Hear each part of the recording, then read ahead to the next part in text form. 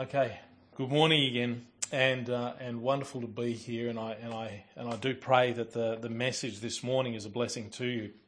We've decided to have a small interruption with regards to the Book of Romans, and have a look at a short series with regards to the times that we're living in. And in light of last week's message, this week I decided to title the message here and the message for this small series is simply as ambassadors. Ambassadors. And it's vitally important because it helps us to understand who we are, why we are here, what's the purpose of our being here, and sets in light for us an understanding that this is not our home. Our home is in heaven. We are sent by our King to be an ambassador to this world and to the people that are here. So the portion of text we're going to be looking at this morning is in 2 Corinthians.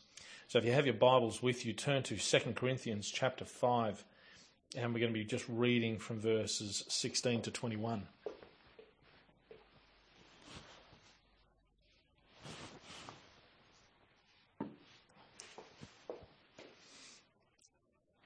Second Corinthians chapter 5, and from verse 16. All there? All right. Wherefore, henceforth know we no man after the flesh. Yea, though we have known Christ after the flesh, yet now henceforth know we him no more. Therefore, if any man be in Christ, he is a new creature. Old things are passed away. Behold, all things are become new, and all things are of God, who hath reconciled us to himself by Jesus Christ, and hath given to us the ministry of reconciliation. To wit, that God was in Christ reconciling the world unto himself, not imputing their trespasses unto them, and hath committed unto us the word of reconciliation. Now then, we are ambassadors for Christ, as though God did beseech you by us. We pray you in Christ's stead, be ye reconciled to God. For he hath made him to be sin for us, who knew no sin, that we might be made the righteousness of God in him. The sermon, this message this morning is based on that text. It brings to us an understanding of who we are in Christ. Last week's message, when we had a look at last week and the consideration that was with respect to a time to choose, acknowledges something about Christians, and it was really specifically directed to Christians. It wasn't directed necessarily to a heathen world. It was directed to Christians. It was directed to us. It was directed to our focus, that no longer would we have a focus on this world. We've been treating this world as our graven image. We've been treating this world as the place in which we gain our hope. We've been looking at this world as that which would give us the peace and the comfort that we are supposed to be gaining from the Lord. And it breaks my heart, because in doing so, when this world goes the way Scripture teaches it will go, our hope goes with it. And that's not the hope that we are to have. We are to have an everlasting hope, a hope that is sure, a hope that is certain, a hope that, irrespective of what happens here, we rejoice in. So Elijah brings to us that understanding, saying to us, how long halt ye between two opinions? If the Lord be God, follow him. But if Baal, then follow him. Make a choice, make a decision. And instead, many Christians, they've been worshipping the world. They've been giving themselves over as a sacrifice to the world, hoping that if they give themselves as a sacrifice to the world will repay them in kind and bless them. But it doesn't work that way. And as we've started to see that it doesn't work that way, rather than turn our attentions to the Lord, many Christians have doubled down. They've doubled down. They're still holding hope in this world and in this life. And so they give more to the world. They give more to the world, and they sacrifice more of their lives to the betterment of this life and this world, even though they have their hope in Christ. And yet in the end, we still find that there is neither voice, nor any to answer, nor any that regarded. Just as we saw with regards to the 450 prophets of Baal in 1 Kings. We cry to this world to save us, but this world doesn't have an interest in us. Why? Because the world does not belong to the Lord anymore. It belongs to the devil. This world has been handed to him as his dominion for a time. Yet we are sent.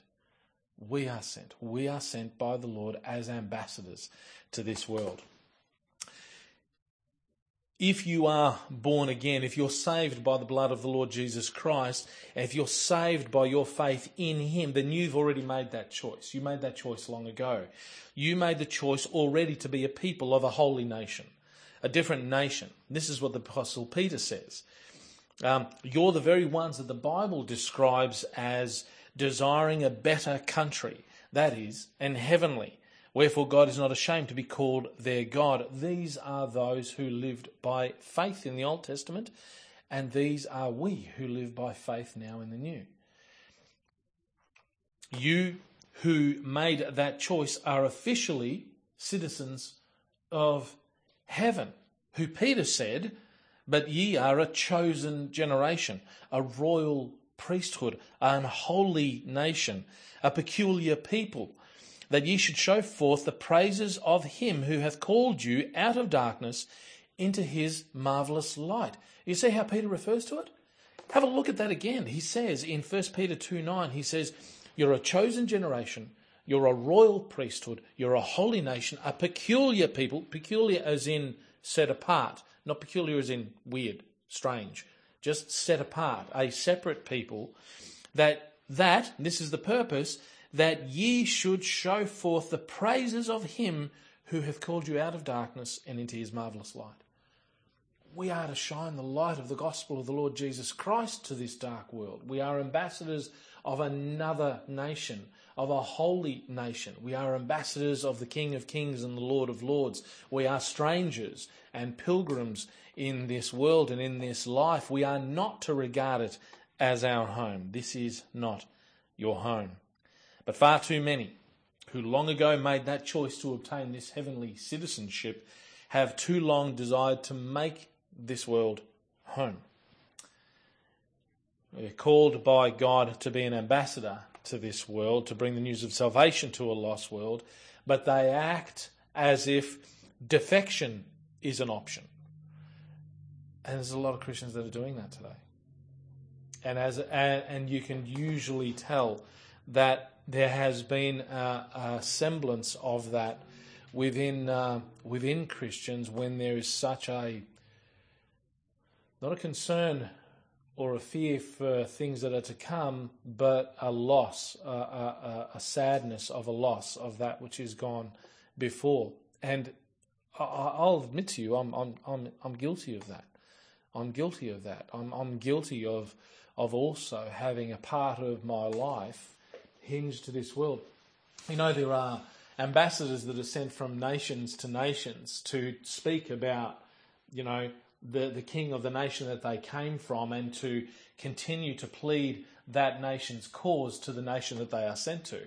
And many of these individuals were born in that foreign land, but they have spent such a considerable amount of time in their new nation that there's a good chance that the years that they've spent there has overtaken the years that they spent in the previous nation.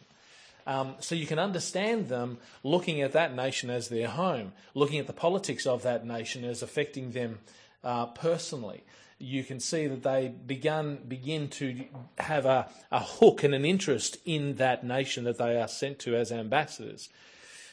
Well, beloved, honestly, what more of us who have never seen heaven? So it's understandable. I'm not saying that it's not understandable, and please understand from this perspective, I'm not making the claim that this is not something that would happen to Christians. This is certainly something that can happen to Christians. But my call through this message is that we need to no longer feel this way. We need to recognise that we cannot defect. We are in every way ambassadors of another nation. We have a dual citizenship. We do have a dual citizenship, but that dual citizenship doesn't mean we serve both. We serve the Lord. We are sent by him. We were bought with a price. And being bought with a price, we are his, for his use and for his time. You are an ambassador for Christ, and the time of your sojourning here is coming to a close. But what is an ambassador? What's the work? What's the role? What's the work that we might understand it, that we might be able to fulfill this with joy? Well, the word ambassador appears 12 times in 12 verses in the Bible. So we get an opportunity to glean a little bit from that. And we're going to note 4 areas that we're going to be considering. Number 1 is that an ambassador is from another nation. Number 2, that an ambassador is a messenger. Number 3, that an ambassador's message is of warning. And number 4, that an ambassador's message is of salvation. So you can see that it finishes on an incredible high, but it gives us a purpose. An ambassador is from another nation. Turn your Bibles to Joshua, the book of Joshua, chapter 9. Book of Joshua, chapter 9.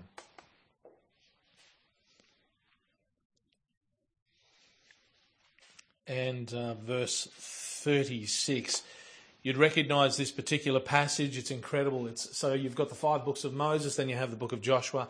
They've crossed over. They've crossed over into the promised land. They've left the old land. They've finished their wandering in the wilderness for 40 years. Now they've crossed over the Jordan and they've come into the new land. And their aim at this point is to conquer the nations that are before them, to enter into Canaan. They've already dealt with Ai. They've already dealt with Jericho. Both of those nations have already been dealt with. And now as they're moving through, there's a people called the Gibeonites that are actually coming to them. And they pretend that they're from a faraway land. They give the appearance that they are from a faraway place. Have a look what it says. So Joshua chapter 9, verse 36. No, Joshua 9 doesn't have 36. Joshua chapter 9 from 3 to 6. That's what I said. That's not 36. I don't know where you get that from, Mario. Joshua 9 from verse 3 to 6. And when the inhabitants of Gibeon heard that Joshua had done what Joshua had done unto Jericho and to Ai, they did work wilily. In other words, they were sneaky. They were being very sneaky. They did work wilily and went and made as if they had been ambassadors, and took old sacks upon their asses and wine bottles, old and rent and bound up, and old shoes clouted upon their feet, and old garments upon them, and all the bread of their provision was dry and mouldy. And they went to Joshua unto the camp at Gilgal, and said unto him and to the men of Israel, We be come from a far country. Now therefore make ye a league with us. Joshua and the captains of Israel were deceived very early on by these men who claimed to be from a far country. They claimed to be ambassadors sent to Joshua for peace and to join together in league. This is the first time the word appears in the scriptures. And oftentimes, if you're ever doing a study on words in the Bible, can I ask you to use the Bible as your dictionary? So oftentimes you'll find the first appearance of a word has a tremendous amount of significance. So what we discover here is that ambassadors are from a far country. Number 2, that the ambassadors that are here are to make league with the nations into which they are sent. They are to preach for the purpose of peace. They are to be there to join in union with those people to tell them of the peace and of the place that they came from. Now, this is not a great example with respect to our purpose, because these people begin in deceit. Nevertheless, the idea that they come from a far country is vitally important for us, because that's the same for us. Ambassador is from a foreign land, another nation. Most evident is in this passage, but it's also seen in 2 Chronicles 32. I'm suffering with dyslexia today. 2 Chronicles 32, verse 31, where Hezekiah receives the men from the nation of Babylon. You remember that account? Hezekiah receives them. They were ambassadors of the princes of Babylon, says the text. The same again we see in 2 Chronicles 35, verse 21, where there were ambassadors from the king of Egypt. So an ambassador is from another nation. We've got exactly the same today. In Australia, we have ambassadors from most of the nations around the world. They're here to speak to us of their own land.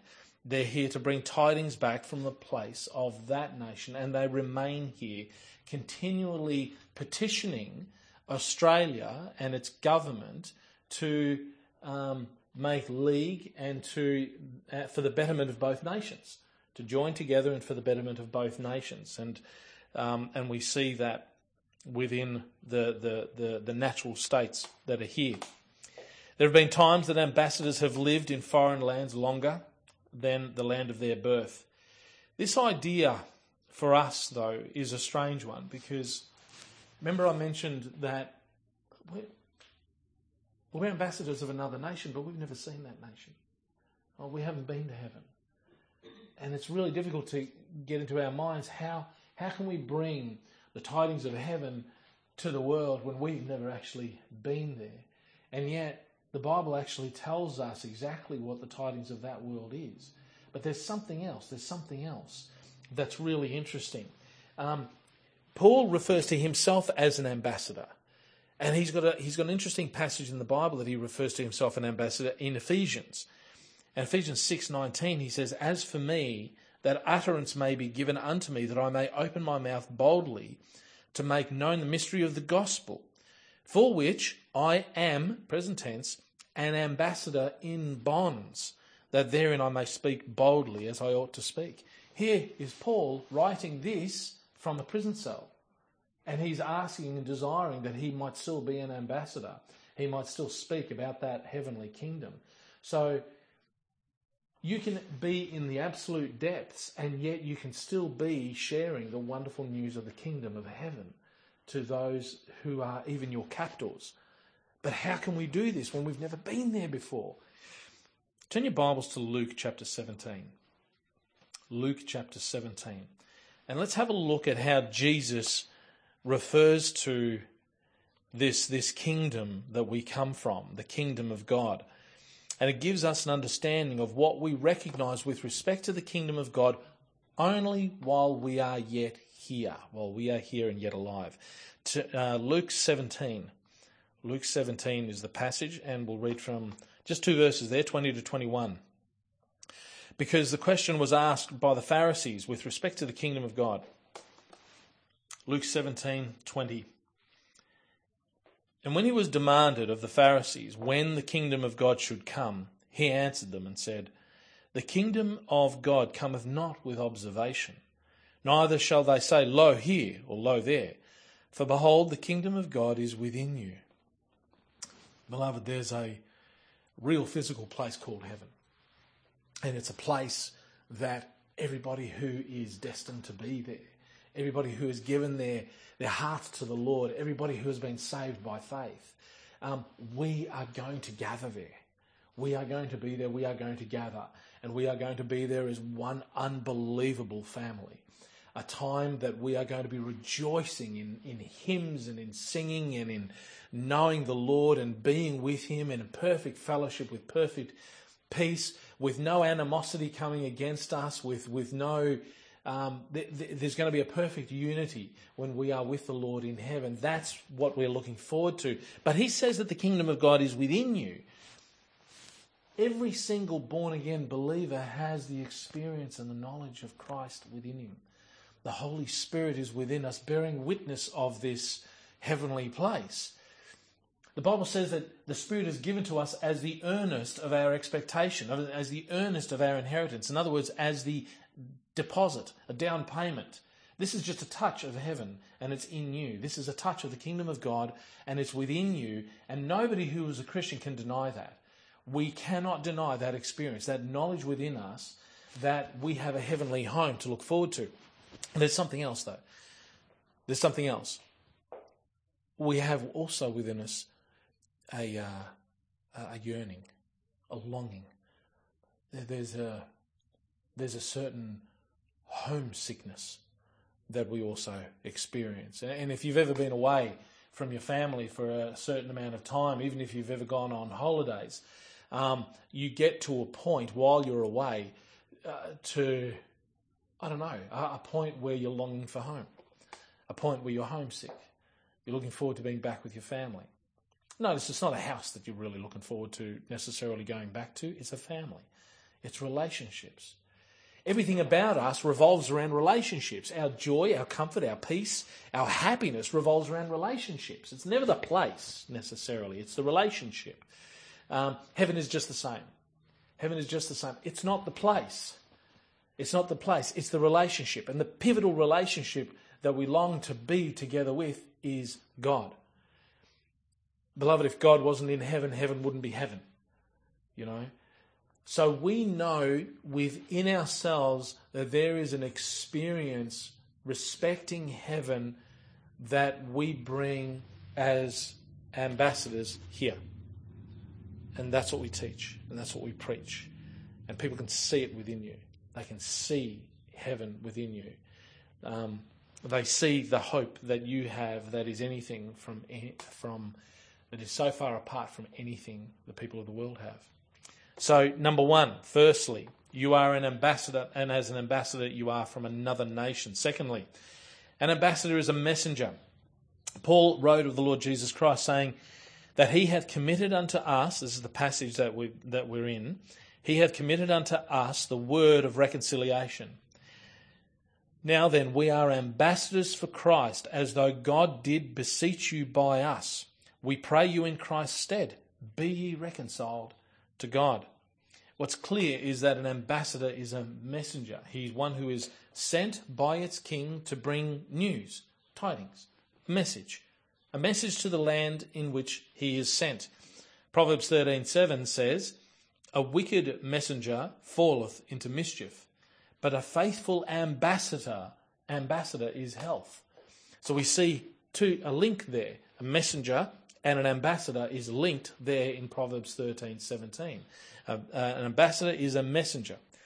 We're called by God to be ambassadors to this world, having for this world a message.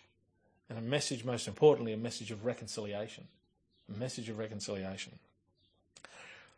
Benjamin Franklin was one of the most famous ambassadors in the world. His role came also as an ambassador at the most pivotal time in the history of the United States. It was the time of the American Revolution against Great Britain. And it was at that time that Benjamin Franklin was an ambassador. And he was an ambassador of the United States to France. And in that relationship with Benjamin Franklin and France, bringing the tidings of liberty and freedom that America sought for to France, it was at that time that the most pivotal thing happened, and that was the Treaty of Paris in 1783. And this formally ended America's War of Independence. And there was a gift given to the United States of America by the people of France. Does anybody remember what that was? It's a big gift. The Statue of Liberty. The Statue of Liberty was given from France to the United States. And that was a direct result of that role of Benjamin Franklin as the ambassador of the United States to France. Benjamin Franklin was skilled in his work, but it was his gifts in other areas that actually best suited him to the work. Ben Franklin was a printer. He began life as a printer. He was a writer, an inventor, a politician, a scientist, and a philosopher. And all these skills put together made him the most ideal man set for the purpose of securing peace between England and the United States. And in a very real way, you are the most perfect person that God has set to be as an ambassador to bring the message of peace, the message of reconciliation to someone, to secure peace between you and God, between them and God. That's you. That's your role.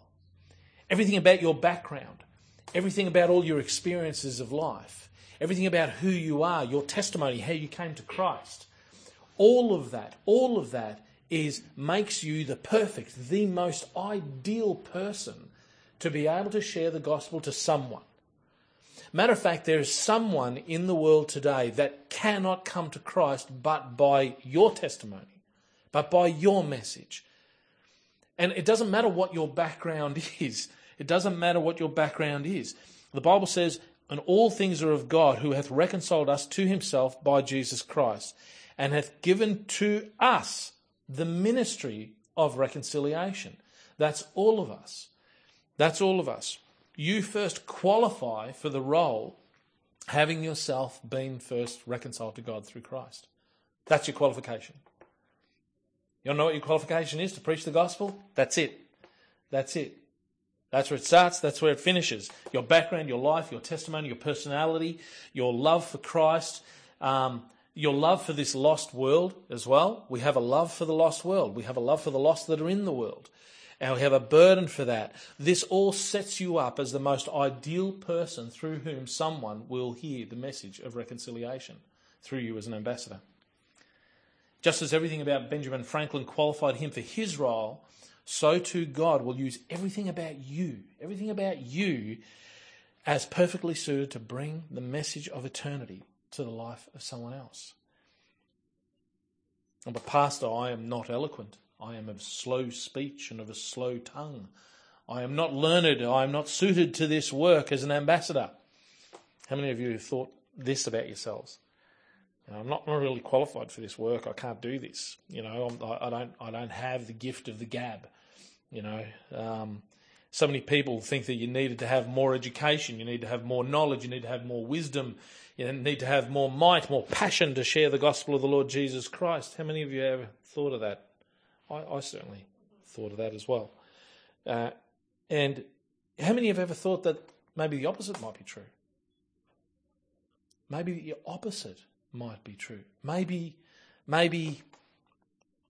it's not the wise things of the world that is going to bring the world to Christ. Maybe God won't use the wise of the world.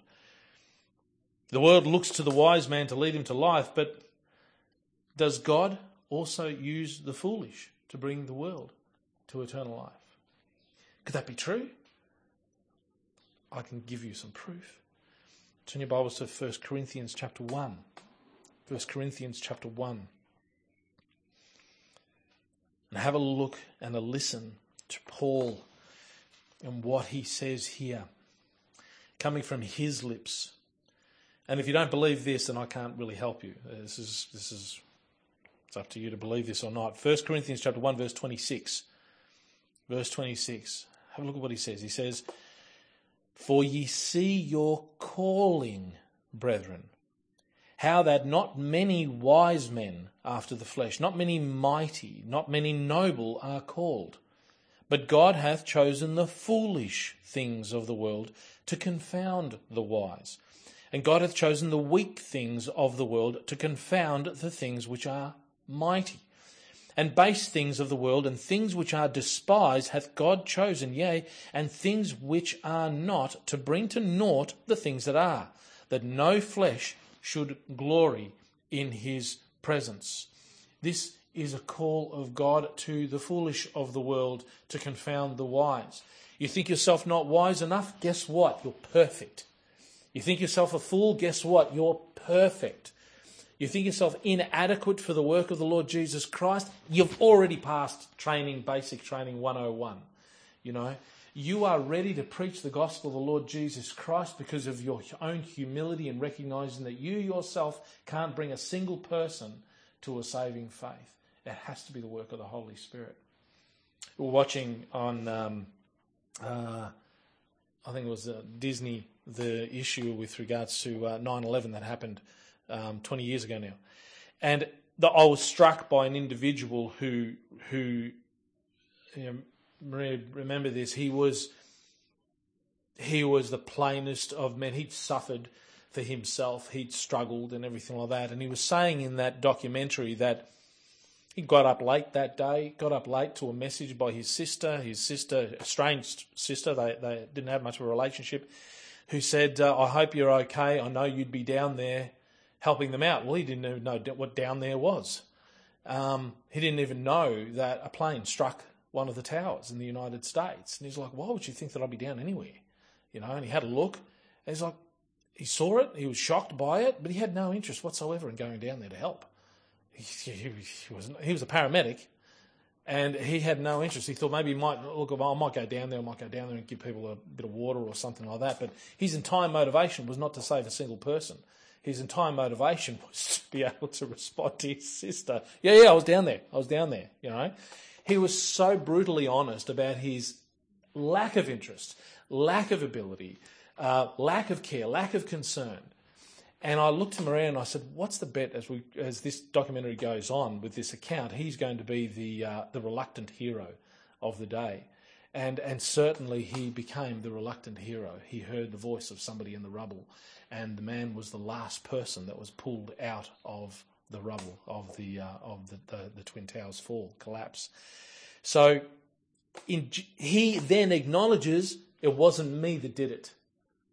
It wasn't me that did it. He said, it was the Lord. The Lord worked in me. I had no interest. He wanted to make sure that we understood I had no interest, but it was God that did it. All I did was show up. And that's you and I, beloved. That's us. You know, we might even be at that. We might not even have a desire or a zeal to share the gospel of the Lord Jesus Christ, but make yourself available for the work, whatever your motivation might be, and God will use it. God will use it. But I'm too young. Well, so was Jeremiah. God told Jeremiah, I ordained thee a prophet unto the nations. Then said I, Lord God, behold, I cannot speak, for I am a child. But the Lord said unto me, say not, I am a child, for thou shalt go to all that I send thee, and whatsoever I command thee, thou shalt speak. Be not afraid of their faces, for I am with thee to deliver thee, saith the Lord. Then the Lord put forth his hand and touched my mouth. And the Lord said unto me, behold, I put my words in thy mouth. 40 years preached Jeremiah to the people of Israel, and we know not of one single convert in the Bible. Not one. And yet he preached in the streets of Jerusalem for 40 years. But I'm too unwilling to go. So was Jonah. Jonah began to enter into the city a day's journey, and he cried and said, yet 40 days and Nineveh shall be overthrown. So the people of Nineveh believed God and proclaimed a fast and put on sackcloth, from the greatest of them even to the least of them. Here we have the reluctant hero himself. He didn't care about the hearts of these people. He didn't care about the souls of these people. He didn't care about the lives of these people. He just made himself available to God. Matter of fact, in the end, he jumped into the ocean to run away from God, and he was swallowed by a whale, and the whale spat him back up on dry land. No, you're out to do a job. You know, you're an ambassador. He preached for 3 days. 40 days comes destruction. And 120,000 people, unable to tell between their right and their left hand, repented in sackcloth and ashes. But I'm not smart. I can't even read, Pastor. I can't even read. Well, so too the Apostle Peter. Yet to him was given the keys of the kingdom of heaven in Matthew 16:19. I've got you this time, Pastor. I've got you this time. I'm too smart. I'm too experienced, I'm too learned. Well, that can be a problem, and that might be a little bit of a challenge. The Bible does say knowledge puffeth up, so we recognise that. But it also goes on to say in that very same verse, but charity edifieth. Now, you need to consider who wrote that, and it was the Apostle Paul. Well, who was more learned? Who was more learned in all of the New Testament than the Apostle Paul? Grew up at the feet of Gamaliel himself. He was a preacher. He was a Pharisee of the Pharisees. Under the law, he was blameless. He was a Hebrew of Hebrews, this man. Blameless under the law. And he was no more perfect man to be able to preach the gospel to all the world. All that was required was a humility of heart. He had to have a love for the people. Charity edifieth. Pastor, the last days are here now. The last days are here now. Pastor, we don't have enough time. Neither did the thief on the cross. Have a look how many people he saved. How many people have been saved by the testimony of the thief on the cross? How many deathbed conversions have occurred through his testimony. And what did he have time to do? Lord, remember me when you come into your kingdom. That's it. You know. An ambassador is a messenger. And our message is not only from our lips, but from our lives. And for some, it will be from their death. The word martyr means witness. It means witness. People see the witness of your life and they want to know the God that you know. They want to know the God that you know. So an ambassador is a messenger. As ambassadors, we also have a message of warning in our text in 2 Corinthians 5. An ambassador message is warning. 2 Corinthians 5 in verse 18 it says, "And all things are of God, who hath reconciled us to himself by Jesus Christ, and hath given to us the ministry of reconciliation, to wit, that God was in Christ reconciling the world unto himself, not imputing their trespasses unto them, and hath committed unto us the word of reconciliation. Now then, we are ambassadors for Christ, as though God did beseech you by us. We pray you in Christ's stead, be ye reconciled to God. For he hath made him to be sin for us, who knew no sin, that we might be made the righteousness of God in him." Within this passage is embedded a warning, a recognition that sin requires a reconciliatory work to be done. Something that's currently separated you from God has to be dealt with in order to reconcile you to God. There is a warning there because at the moment, those who are still in their sins are far from God. Their sins are near to them and their souls are far from the Lord. They are separated. This book was a book that was written to the Corinthian church. It tells us that if this is written to the Corinthian church, the Corinthians were the Gentiles of the world. They were the heathens of the world. These aren't the Jews who have a history of the gospel within the Old Testament. They're not waiting for a Messiah. They're not looking for Christ. But Christ came and the message came and the heathens were converted. Turn your Bibles to the book of Obadiah. All right, this is going to be a challenge for you. Obadiah is one page.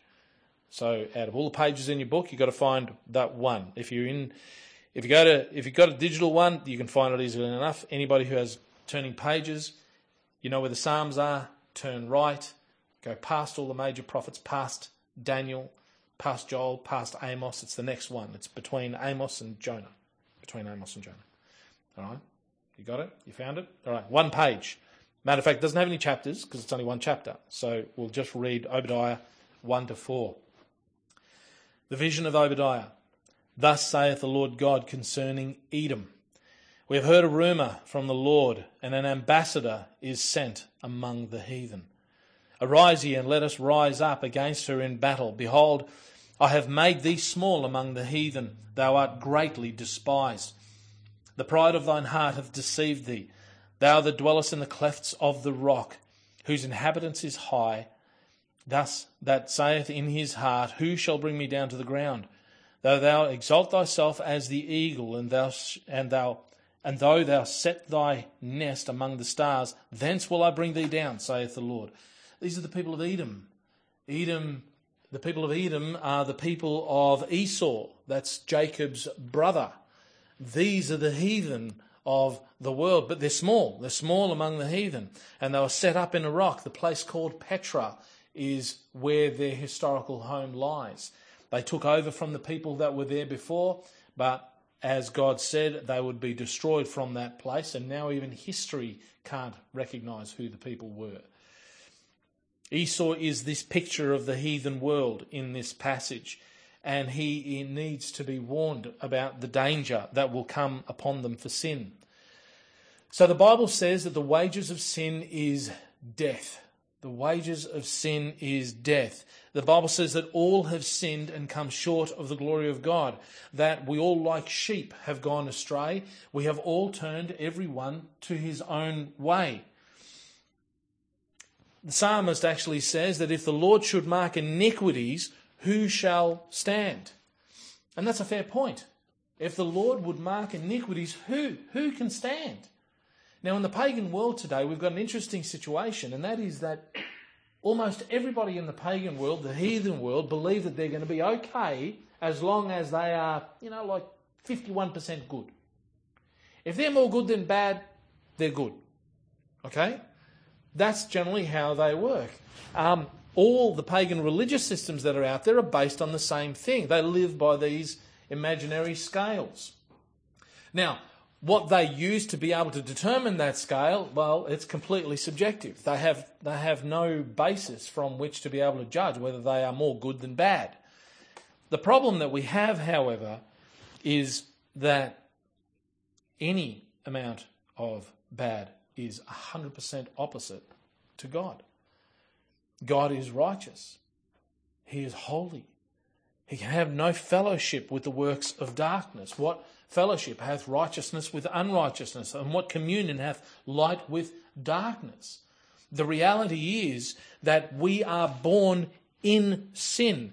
Original sin speaks about Adam's transgression. He was the first representative of all the human race, the entire lot of human beings. And as the perfect representative, his fall is by heredity passed on to all of us. We are sinners and therefore we sin. We are sinners and therefore we sin. It's not sin that makes us sinners. We sin because we are sinners. That's our state. And if you think that that's unfair, please understand something, that there was no better representative of all of mankind than Adam. He didn't have a corrupt nature. He was born already pure. You were born already in sin. You were born as a sinner. You were born already separated from God. So the message initially is bad. It's a warning. And the warning is that sin damns you. It damns you. And the longer you live, the more you sin. And the less you sleep, the more you sin. People don't understand what doctors, physicians, philosophers don't even understand what sleep is. Did you know that? They don't even know what the purpose of sleep is. They talk about rest. But just lying there or sitting on a couch or lying in your bed should be enough to rest the body. What's sleep for? What do we sleep for? Well, God has a purpose with sleep. And at this stage, it's we sin not. We're awake, 2/3 of our day, and we're already in trouble with that. Our lives are shortened compared to those of the ancient days. Why? Because God has so determined. God recognises that the evil that is in man thinks wicked, evil, iniquity entirely. So he shortens our years in order to stem the evil. Could you imagine Hitler living a full life? Could you imagine Mussolini living a full life? Could you imagine them living to the years of those in the Old Testament before the flood? I can't even begin. Well, we saw what happened as a result of that, don't we? The entire world was overcome. Turn your Bibles to 1 Corinthians chapter 6. We get a clarity here with regards to the warning for the heathen world who will not recognise their own sin. 1 Corinthians chapter 6 and verse 9. Paul writes here, making it clear to the people that are there, to the church there, saying, know ye not that the unrighteous shall not inherit the kingdom of God? Be not deceived, neither fornicators, nor idolaters, nor adulterers, nor effeminate, nor abusers of themselves with mankind, nor thieves, nor covetous, nor drunkards, nor revilers, nor extortioners shall inherit the kingdom of God. Now, people worry about themselves and their sin. Here you are identified by your sin and cast into hell with your sin. It is your sin that separates you from God. It is sin that grieves you through your guilt. It is that guilt that causes most of your life's pains and struggles and depressions and fears. It's the guilt that does that. You feel guilty because you are guilty. And there is no remedy but God. I don't want to tell you yet what God has done. We'll talk more to the but God passages in the last point. So we'll leave that at this point. But enough for you to understand that as an ambassador of God, you've got a duty to warn the world of that which is to come upon them. The judgment of the day of vengeance that will come to every man at death, and also the judgment that is coming upon the world in time to come. The message is one of warning to the heathen world, which we need to remember. We need to remember that God is there to warn the people. In Psalm 9, verses 15 to 20, the psalmist writes, "The heathen are sunk down in the pit that they have made. In the net which they hid is their foot taken. The Lord is known by the judgment which he executeth. The wicked is snared in the work of his own hands. Hagion, Selah. The wicked shall be turned into hell, and all the nations that forget God. For the needy shall not always be forgotten. The expectation of the poor shall not perish forever. Arise, O Lord. Let not man prevail. Let the heathen be judged in thy sight. Put them in fear, O Lord, that the nations may know themselves to be but men." Selah. If there was ever a time where that passage is more important to be shared, it's now.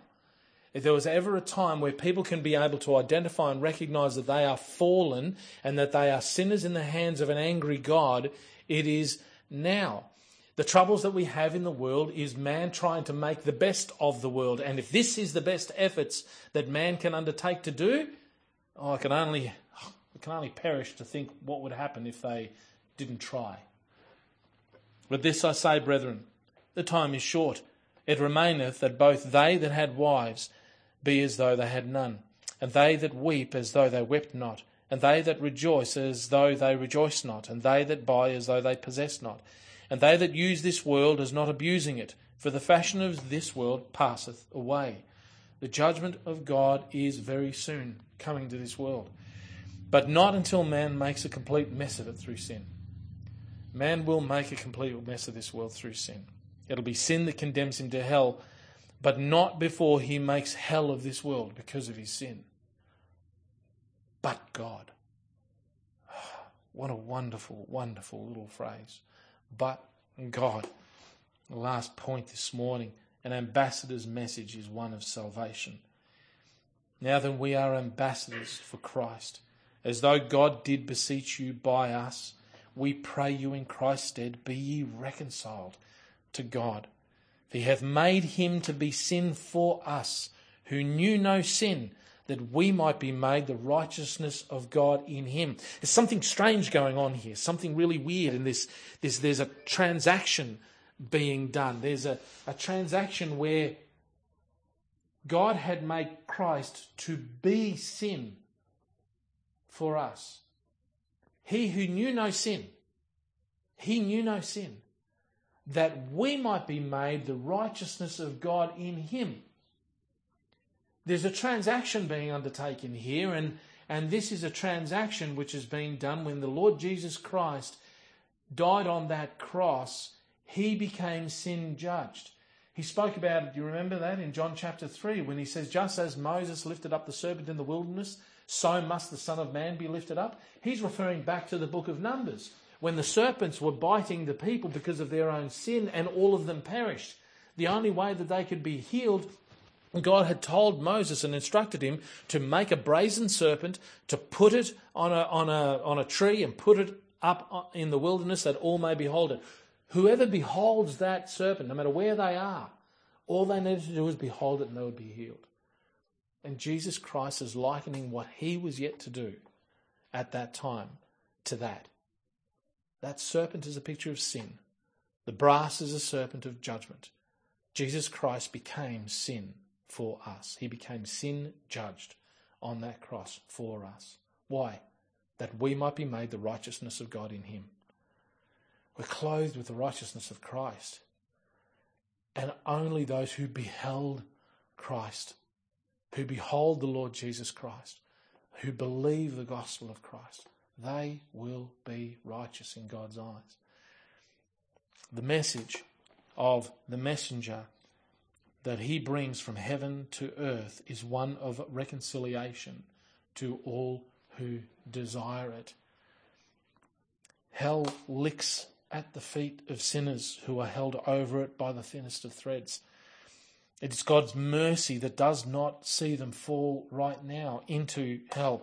The weight of their own sin piles on their shoulders, straining desperately against this thread that keeps them from falling.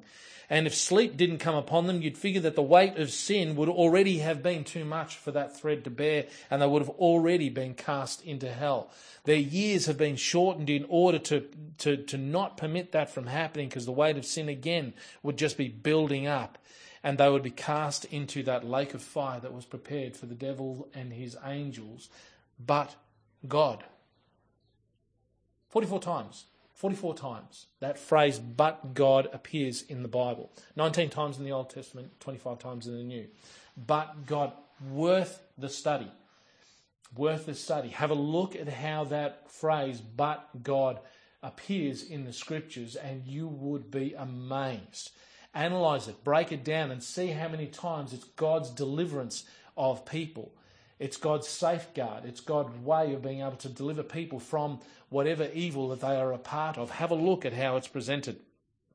We'll have a look at only a handful of them as we close the message this morning. Romans 5:8. Romans 5:8. Paul writes here, "But God commendeth his love toward us, in that while we were yet sinners, Christ died for us." Christ died for us. This verse answers the question of another but God passage in Mark 2:7, where they look at Christ and they say, "Who can forgive sins but God only?" Passage related to sins and forgiveness. While you blasphemed God, Christ died for us. While you lied to your mum, Christ died for us. While you stole from your employer, Christ died. While you crossed the street to avoid a meeting of someone that you didn't want to approach, the Lord Jesus Christ died for you. While you took sides against the innocent, Christ died for us. But God commendeth his love toward us, in that while we were yet sinners, Christ died for us. You notice something that's interesting about that? What's interesting about that is you don't have to first try and be good in order to get God's favour. He died for us while we were yet sinners. He died for us while we were yet in sin. The Lord died. He died knowing our state. He died knowing our nature. He died knowing that we are separate from God. You don't have to try and be good enough. There's a lot of people that say that. I'll just try and get rid of this sin or the other, and I'll try and be good enough, and then I'll come to church, or then I'll believe the gospel. It doesn't work that way. You come in the rotten rags that you're in, and you submit yourself to the Lord, believe the gospel. The death of the Lord Jesus Christ paid for the sin of the world, and the shedding of his blood accomplished the work for which he was sent to complete. And without the shedding of blood there is no remission of sin, says the Bible in Hebrews 9:22. But just as the wages of sin is death, there can also be no sign of life without victory over death. And the resurrection of the Lord Jesus Christ was that sign. The wages of sin is death. We needed to see a sign of victory over death. Turn your Bible to Acts chapter 13. Acts chapter 13. As an ambassador, Paul is certainly one of the principal examples of a messenger. He was a herald of good news everywhere he went. And to the Jews first, he tells of the Lord Jesus Christ. He reminds the Jews of that which was written aforetime. He tells them of the coming of John and the scriptures also that were foretold, and he tells of the death of Christ at their own hand. And in Acts chapter 13, verse 28, he begins the summary of the gospel this way.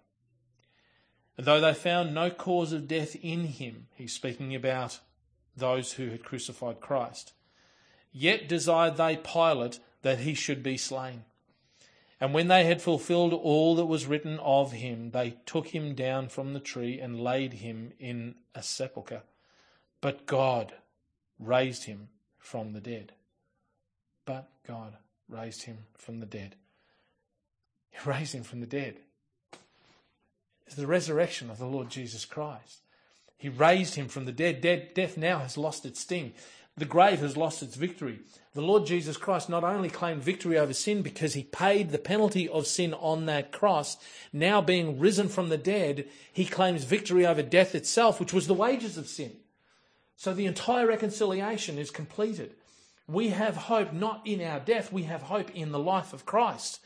We will live because he lives. He is our example. He's defeated death. And because of that, death has lost its sting. No longer will death usher us immediately into hell. Now death immediately ushers us to heaven. We close our eyes in death. We open our eyes in Christ. We close our eyes here. We open them in heaven. And this is the message of reconciliation. This is the message that an ambassador of Christ, an ambassador from this heavenly kingdom, is going to be bringing into this world. That's what we're here for. That's what we're here for. Paul writes about this emphatic victory in Romans chapter 8, verse 37 to 39. He says, "Nay, in all these things we are more than conquerors through him that loved us. For I am persuaded that neither death, nor life, nor angels, nor principalities, nor powers, nor things present, nor things to come, nor height, nor depth, nor any other creature shall be able to separate us from the love of God which is in Christ Jesus our Lord." Our final observation of the last "but God" passage for today's message is, as an ambassador of heaven, yours is only to deliver the message. That's it. Your role is to deliver the message. You cannot convert a soul. You can only deliver the message of God. That's all that you can do. The ambassador is not charged to bring about an increase in the heart of man. That's not an ambassador's job. It's not an ambassador's role. His role is only to plant and to water. That's it. His is only to speak the message of the hope that is already in him. And Paul made that point clear as he wrote to the Corinthian church in 1 Corinthians 3:6. He says, "I have planted, Apollos watered, but God gave the increase." An incredible passage. And what a relief. What a relief.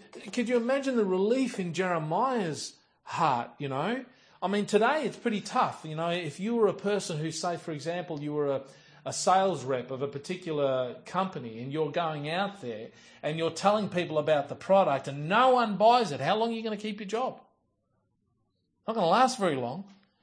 Jeremiah would be a real sorry sight, the poor guy. 40 years and not a single convert. If he was judged based on the results, well, he doesn't know what the results are, to be perfectly honest. The result of God is the word of God having its work within people's hearts. Some will turn to the Lord, some will not. Either way, the gospel will divide people. Some will believe, some will not believe. And those who will not believe will face that judgment because they now need to give an account for their own sin. Those who have believed are free from that judgment because the judgment that they believed in was already put upon the Lord Jesus Christ. They are now free to go. They've accepted the payment of the debt that Jesus Christ had paid for them, while these wanted to pay that debt themselves. That's the difference. That's the difference. They hate God. And in their hatred of God, they want to pay their own debt. They won't accept the sacrifice of the Lord Jesus Christ. But those who have loved him will, and those who love him will continue to. Until then, this is our responsibility. Until then, I want you to know of a certainty that it is God who will keep you. It is God who will preserve you. It is God who will sustain you. And it is God who will use you to whatever end. You are here under God's mercy and blessing, and you are here under his charge. And if it is fit for him to preserve our lives for as long as the Apostle John, or whether or not it's fit that we die in preaching of the gospel as all the other apostles died, then you need to know of a certainty that God will keep you until that time. You're, invincible until then.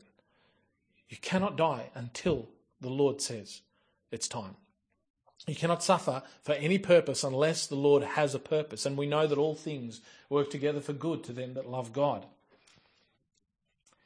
Throughout history, when tensions rise in nations around the world, when the nations of the world are at risk of hostility and war, when relationships between nations decay to the point that they seem irreconcilable, the ambassadors are recalled home.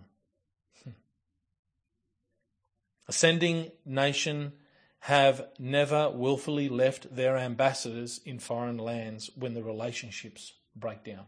They've never done it. Not willfully. They've always called. They've always recalled their ambassadors. Always. Having preached the gospel to the world now for 2,000 years, the Lord has had his ambassadors in every nation of the world. And while there were nations friendly to the King of Heaven, ambassadors remained to continue the work. But there will come a time when the fullness of the Gentiles be come in. A time when that number that God has already ordained be saved are saved. And it will come at that time where the world will become hostile to the King of Glory. And his ambassadors will be recalled from around the world in a moment. The twinkling of an eye at the last trump. And we will be changed. And that time is near. Ours is a message that we are to preach to the lost heathen world till the fullness of the Gentiles be come in. God has a goal. We are charged to fulfill it until that time where he comes to claim his harvest. We are his ambassadors. Maranatha. Let's pray. Heavenly Father, we thank you, dear Lord, so much for your wonderful words. We thank you for the joy and the truth of the Scriptures. We ask and pray, dear Lord, that those who would hear this message would be inspired for the preaching of the Word of God and the gospel of Christ.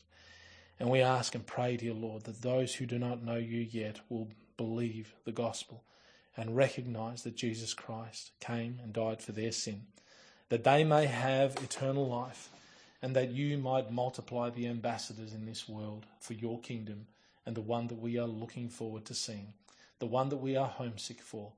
But Lord, ever give us a love for the people that are here. Ever give us the courage and the boldness to break our silence and to share the wonderful hope of the kingdom of God. We thank you, dear Lord, for this time, and we give you praise in Jesus' name. Amen.